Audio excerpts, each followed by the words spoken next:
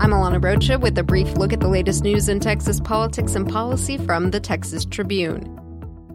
Starting in the fall of 2020, the University of Texas will use some of its oil money to give more financial aid to low- and middle-income undergraduates at its flagship campus in Austin, essentially providing students with family incomes up to $65,000 a free ride. UT currently gives free tuition to students whose families make up to $30,000 a year.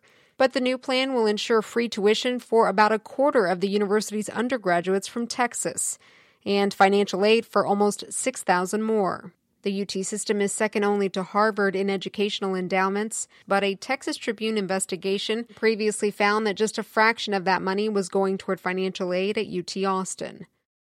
Now to the border, where after months of tens of thousands of migrants pouring into the U.S., apprehensions dipped by almost 30% in June.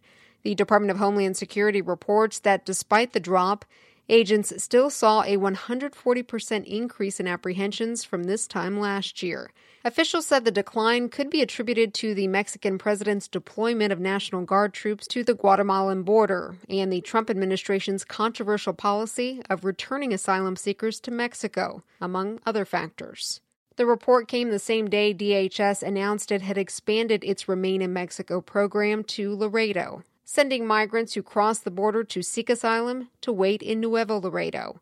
U.S. Customs and Border Protection is erecting tents in Laredo to serve as temporary immigration courtrooms, where judges will preside over asylum cases via video conferencing, according to local officials.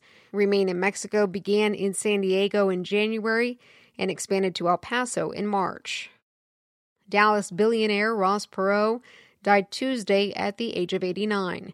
Perot made his money in the computer services industry, founding two companies, Electronic Data Systems and Perot Systems. He ran unsuccessful presidential campaigns as an independent in 1992 and 1996, after serving on various committees and task forces for elected officials from both political parties in Texas. But Perot's exploits extended outside his businesses and campaigns for the White House. The Tribune's Ross Ramsey writes that he also had a track record as a modern adventurer, traveling at one point to rescue two EDS employees held prisoner in Iran. Read Ramsey's column now at texastribune.org. I'm Alana Rocha with the Texas Tribune.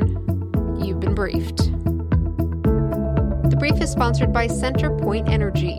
CenterPoint Energy, headquartered in Houston, is a domestic energy delivery company committed to delivering a safe and reliable supply of natural gas and electricity to Texas and beyond.